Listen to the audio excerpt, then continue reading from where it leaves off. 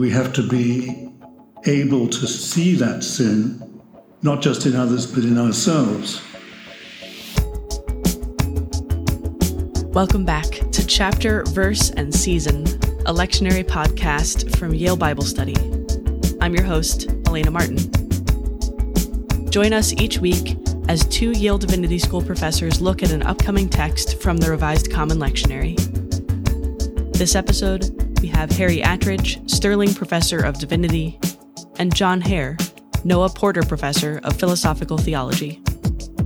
They're discussing Galatians chapter 3, verses 23 through 29, which is appointed for Proper 7 in Year C, the second Sunday after Pentecost. Here's the text.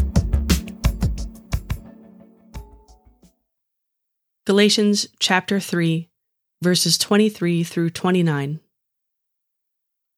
Now before faith came, we were imprisoned and guarded under the law until faith would be revealed. Therefore the law was our disciplinarian until Christ came, so that we might be justified by faith. But now that faith has come, we are no longer subject to a disciplinarian, for in Christ Jesus you are all children of God through faith. As many of you as were baptized into Christ have clothed yourselves with Christ. There is no longer Jew or Greek. There is no longer slave or free. There is no longer male and female, for all of you are one in Christ Jesus. And if you belong to Christ, then you are Abraham's offspring, heirs according to the promise.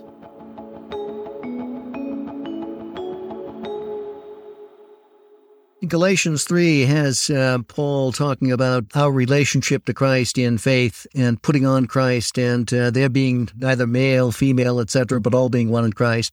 A really interesting text. What do you make of it? Yes, the major theme here is justification by faith. We put on Christ, and then, as you say, in Christ, there is neither, then there's a difference. It's slave nor free, Jew nor Gentile, male and female. And we should ask, why is it that Paul changes there from the or to the and? Why is it not male and female? And my own thought about that is, he's thinking back to Genesis, where God created male and female. And he's saying that somehow in Christ there's a change to that. What kind of change would that be? I should tell you that my oldest child was assigned female at birth and is now male and has had reconstructive surgery. And my wife and I have had to come to understand this and to understand it as Christians. And there's been a good deal of pain involved in that process. But my own conviction after going through this is it's the same person all the way through. And I want to say being male and female are not essential to our identities. We could put that eschatologically in terms of heaven. We could say we're not going to be male and female. We're not going to be married or given in marriage in heaven. And that you could be the same person assigned one gender and then another, so that there isn't an essential change. And I think something like that is in Paul's mind, that as Christ sees us in our relationship to Christ, the difference between male and female is not essential. But that I'm just speaking from my own experience. Well, it's moving testimony and what I'm sure was a very difficult experience. I think one of the things that Paul is wrestling with here is another binary that has come to dominate our environment these days, and that's we express it in terms of race.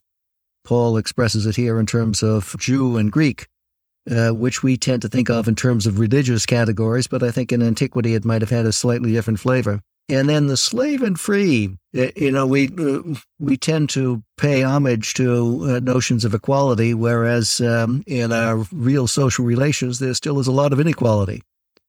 And it's easier in the abstract to say it doesn't matter where we are in the social hierarchy, but it does matter in terms of our day-to-day existence.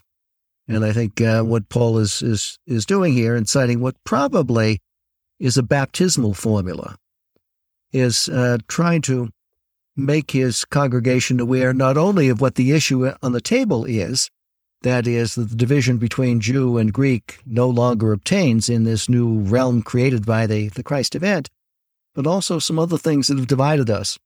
Racial divisions, gender divisions, etc., ought not, cannot, should not, and won't divide us if we are truly in Christ. And I think that that's a profound message, and one that it's somewhat easier to articulate verbally. It's often difficult to live out practically in relationship to other people.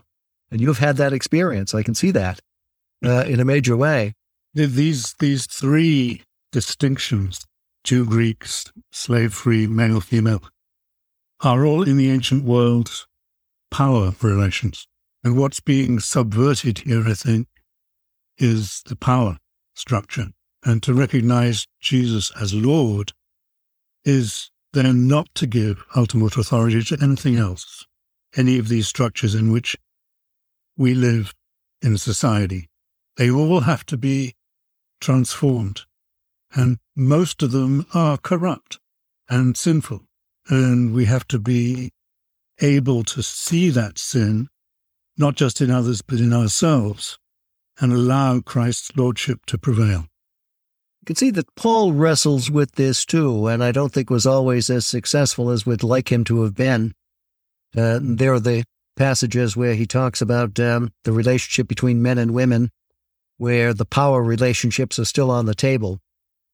Some of those passages might well be Deutero-Pauline, written by Paul's successors, but some of them are probably written by himself. For instance, in 1 Corinthians 11, where he's dealing with the issue of how men and women should behave, especially women should behave in worship assemblies, and he wants them to behave decently and in order. He establishes a kind of hierarchical relationship between God, Christ, man, and woman. That reinforces the kind of power relationships you're talking about in gender categories, at least. But immediately after that, he recognizes he's made a bad move. And he says, no, but in Christ, men and women are equal, right? So it's interesting how we can admit some fundamental theological principle as he does here, and then have difficulties working it out in the light of the fact that we have these power relationships surrounding us all the time. And Paul is a good example of someone who tries to do so. The Jew and Gentile reference in Galatians also tells us something important, I think, about Paul's relation to his own people. He doesn't say here Christians replace Jews. And I think that's not his view. And it is disputed. I don't think he's a supersessionist. So I think he thinks that the Jews have a salvation history that continue, and that they will, in fact, I think he thinks, be related to Christians in the same sort of way as Christians are related to Jews, so that there will be a kind of reversal. But it's not a replacement. Yeah, I'd agree on that. He's not a supersessionist, and he wrestles with this in Romans 11 in particular, and he believes that all Israel will be saved in God's good time, and that God somehow will resolve the difficulty that has presented itself to him, that his own people don't accept his message, his interpretation of Scripture and prophecy. But yeah, God will resolve this in good time. And he tells the Gentiles in that passage, you are grafted into Israel. Yes. So don't lord it over them. You owe everything you have to Israel. And I think that's an important thing to keep in mind in having conversations with our Jewish brothers and sisters, that whatever we are, whatever we have, comes from them.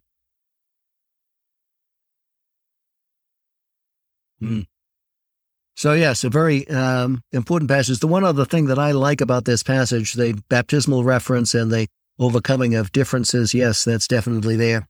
The language of putting on Christ, I think, is very expressive language.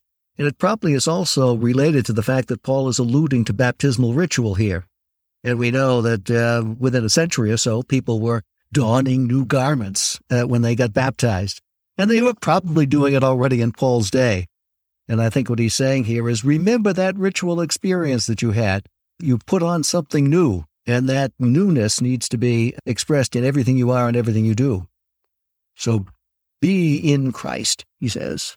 So I think that's right, but there's a difficulty that some people think putting on Christ is like putting on a new set of clothes without any change in your body, as though putting on Christ is something merely external, as though you were selling a house just by whitewashing it and it's still unsound in the foundations. And I don't think that's what Paul has in mind. I don't think that the clothes are merely external. I think that justification by faith is a change in the heart, and that these new clothes express that change. They're not, as it were, deceptive about what is going on inside. As in so many other cases, if we just take one of Paul's metaphors or images and run with it alone, we're going to get into difficulty. Being part of the body of Christ is another image that he uses that is probably more expressive of that internal dynamic that you're talking about, that definitely is there in Paul.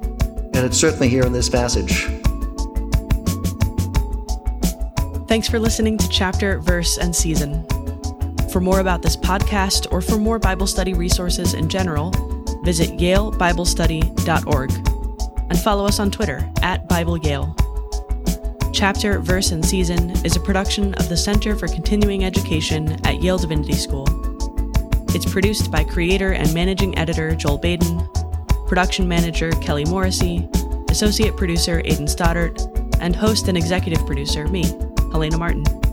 Our theme music is by Calvin Linderman. We'll be back with another conversation from Chapter, Verse, and Season.